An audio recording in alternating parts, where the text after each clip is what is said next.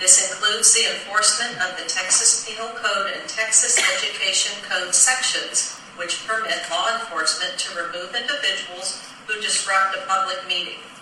Please be advised that this is your warning. If you choose to disrupt the meeting, the board will recess and allow time for decorum in order to be maintained. The individual will be escorted out and issued a criminal trespass citation and no longer permitted on any MISD property. The public comment portion of the meeting should be a place where students and community members feel safe to speak on diverse topics and opinions, absent from ridicule and intimidation. I'm confident that everyone will respect these expectations. If you truly feel you may struggle to do so, now would be an appropriate time to exit, and of course you are welcome to re-enter after public comments. Last speaker is George Fuller.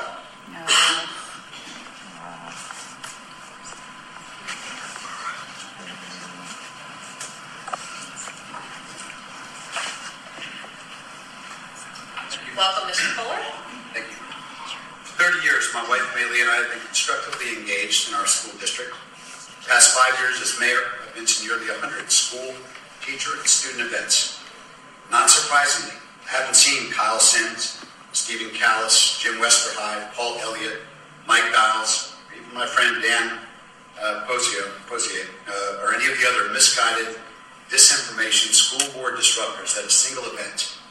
Yet somehow, this ignorant brain trust represents themselves as an authority on our schools, our teachers, and our staff.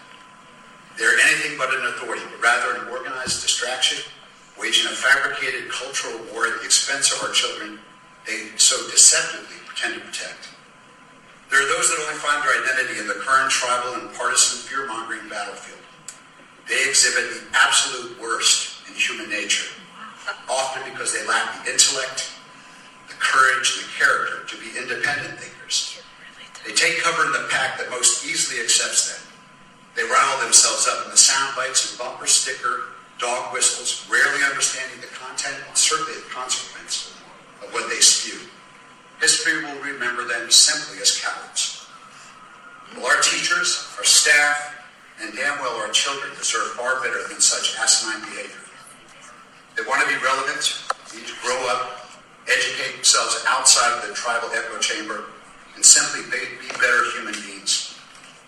They want to continue acting like clowns, join the circus, but in any event, get out of the way and let serious people do the serious business of teaching our children.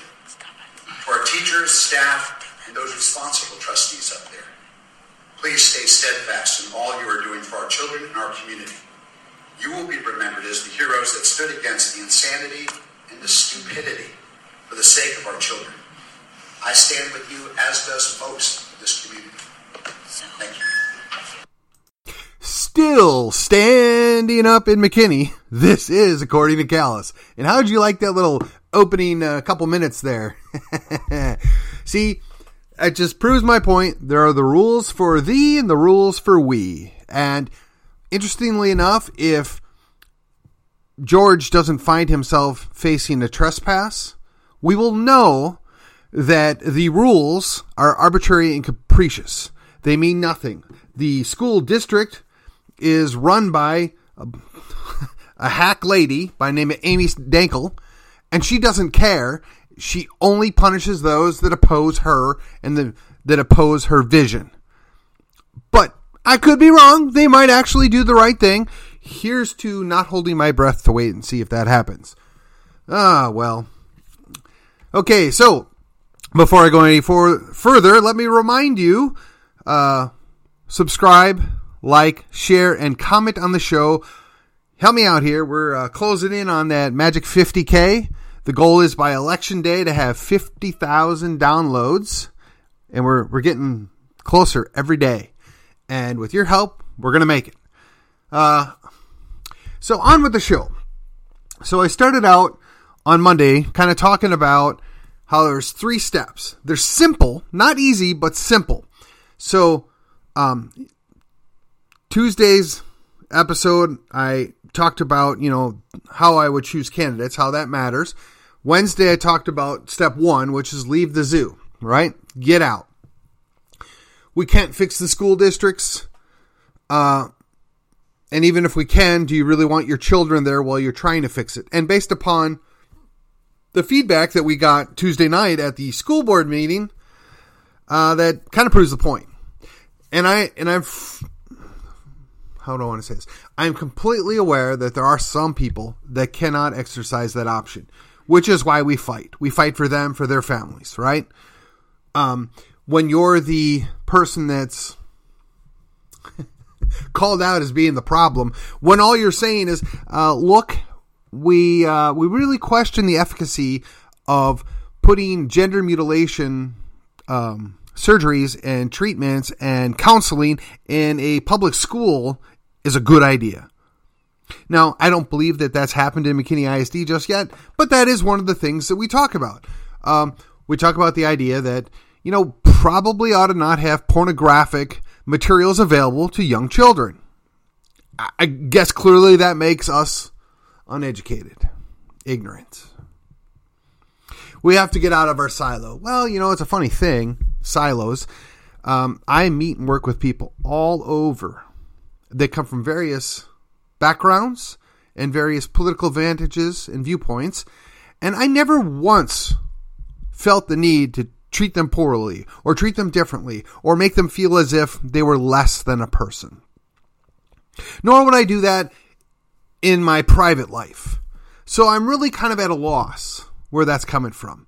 But like the thing I shared on Tuesday, it's projection. That's exactly what it is. And at the end of the day, you've got to take your children out of the line of fire. You've got to pull your grandchildren out of the line of fire. You've got to encourage your nieces and nephews to get out of the line of fire. If we're going to fix the school district, we have to get a little more drastic. And look, I still stand by my firm ideals that this is not unique to McKinney ISD. I don't think it's any surprise that this is going on everywhere at the same time.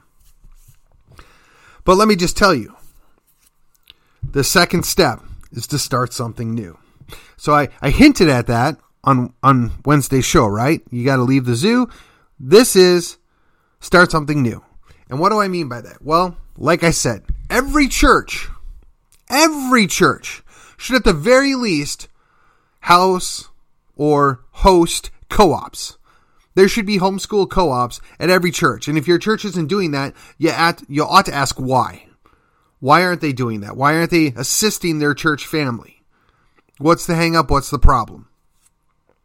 Now, if the church is big enough, in my opinion, they ought to have their own school or partner with another church or a couple of churches to create their own school. The fact that they don't do that is a sad commentary of where we are with Christianity today. I mean, our Muslim brethren out there, they create their own schools, and when they use the government schools, they get what they want because the school districts are scared to death of what they're going to do if they don't give them what they want. Now, I'm not suggesting we should go to that length, but it is an interesting comparison, is it not? And, for our Jewish brethren out there, they have their own schools as well. And when they don't utilize those schools, they're really good about getting the rules changed to accommodate them as well. And again, I don't fault them for that. I respect it. I'm not always happy with the results, but I do respect it. So if we're still a Christian nation and somewhere north of 60% of people profess to be Christians, why is it that we're the ones that get dumped on when it comes to the government schools? Why is it that we're the odd men out? Well, I'll tell you, it's because they don't care, they don't fear, and they're not concerned. And a large part of that goes because, well, the majority of the public sits still and sits idly by as the destruction of our country continues. The churches are doing the same thing. Indeed, so many of our churches are more concerned about the alphabet soup and making them feel comfortable, the latest outrage, discussing about how other lives matter when, quite frankly, Christ clearly taught that all lives matter, including the unborn. We're so worried about the latest zeitgeist of the moment that our churches don't focus on the things they ought to be focusing on, which is to protect the flock, to educate the flock. The pastors are, in my opinion, largely spending too much time worrying about their prospects for retirement, how good they look on TV, and how big their church building or flock is. And I've referenced the idea that I think this largely stems from Hybels and the church growth movement. And, that wasn't all bad. But if that's all you're going to focus on, are you really still the shepherd? When you're more concerned about things that are not of a primary nature, are you still shepherding your flock? If you're not telling your flock, if you feel like your children are being groomed, for lack of a better word, in the government schools, you probably ought to get your children out of those schools. If you think that your children are being programmed in those government schools, you probably ought to get your children out of those schools. If you think that your children are being exposed to things that are in direct conflict with what we teach here, you probably ought to get your kids out of the school district. If a church or the pastor is not willing to do those things, one wonders why that might be. I do. I'm concerned. How does this happen? I live in McKinney. There's 200,000 people plus in this city. We have 7 school districts that service us. And to my knowledge, there is literally 3 pastors that are willing to go on record as saying, hey, we have a problem in the school district. And that's just the McKinney ISD. We haven't dealt with Prosper or Lovejoy or Frisco or Princeton. But, hey, it's all okay because, we've got a couple of elected officials that come in and say, well, you're wrong. You don't know what you're talking about. You got to get out of that silo, you uneducated rube. Okay, that's really impressive. But just about a year ago, same said individual allegedly said there were 18 books that he had a problem with that were in the school district. So what happened? What happened? Well, I'll tell you what happened. Somebody convinced him that he needed to change sides. Somebody convinced him that he needed to toe the company line. Don't know why, don't know how, don't care. Circle back to the original idea that we need to build something new.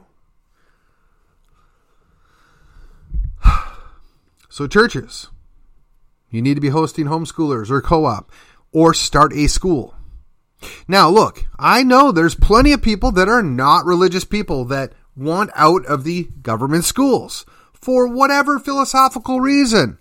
There are plenty of good libertarians that I know who are also atheists. Now I will have to agree to disagree with their agnosticism or their atheism, but they know what goes on in the government schools, and they don't want their kids there either. But we don't really have a lot of options for them either. And one wonders, what is it that they're going to do? Well, they're going to take advantage of private schools. There are non-sectarian private schools out there. In fact, there are plenty of, what do they call them? Charter schools. Yes, they're technically government schools, but they get to do things just a little bit differently. Take advantage of that. We need to end the government monopoly on education. Now in Texas, like I've said before many times, we have much better options than a lot of other states. We just do. And let me just pause to put a pin in it right now for just a second. If you're a teacher out there and you're listening to me, you probably know I'm not your enemy by this point. But in case you have your doubts, no, we fully understand. Anybody right of center gets it. You have to do what you got to do to take care of your family or to keep your job. And sometimes that means you got to make compromises. Sometimes you make one too many compromises, yes. But you can redeem yourself. You can get out from under that. We want you to be able to do that. We would love for you to be able to do that. We'd love to actually not create a hostile workplace for you. But when they're more concerned about SEL, when they're more concerned about compliance and DEI, how are you actually teaching the student? Good question. We want to offer opportunities. We want to do something different. And while we're at it, don't just start with the schools. There are other things that we could and should be doing, and that's going to actually go into part 3, which will come out on Friday. But if we're not offering a legitimate alternative in an area, we need to be working on that right now. Now, I'm not suggesting that we're going to recruit people to come to our schools or recruit people to come to our business or whatever because we're a Christian or conservative business. No, I'm suggesting we're going to be good. We're going to be really good, and it'll just be understood that we're really good and Christian, or we're really good and conservative, or we're really good and we love liberty. However you want to phrase it. The first thing is to be really good. And that's something, quite frankly, that I don't see in almost all the school districts. And while we're on that topic of school districts, they have near unlimited funds. And when I say near, I fully realize there are limitations, there's budgetary constraints, and I would suggest to you that most of their problem is how they're allocating their funds and how they're wasting their funds, not the fact that they don't have enough. Now, I've heard that, a teacher on average salary gets, I think it was $38,000 to $43,000, and that's the Texas average. I can tell you in Collin County, it's north of $50,000. I suggest to you that setting aside the mess that we have with the economy as of late, with 8 to 12% inflation, depending on who you talk to, it's probably no longer enough money. However, for a entry level, fresh out of college job, that's pretty darn good. That's nothing to sneeze at. Now, you're never going to get rich being a teacher, but you knew that going in there. And there's a reason why certain people go into administrative roles. They like being in control. They like being in power. They like telling other people what to do. And they like grading other people. So that should be a concern. When we spend more money on administrative personnel than we do on the actual teachers, which is the whole purpose of why the schools exist in the first place, is to house the teachers. So again, I tell you, I'm not your enemy. I realize you have a challenging task, and I realize that your task is made more difficult and more challenging every day that goes by the more myriad things that you have to comply with that are not at all related to teaching the students.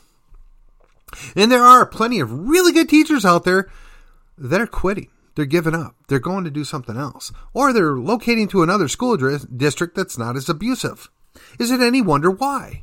But, of course, that's my fault. That's my friend's fault, because we call the question of the actions of the district.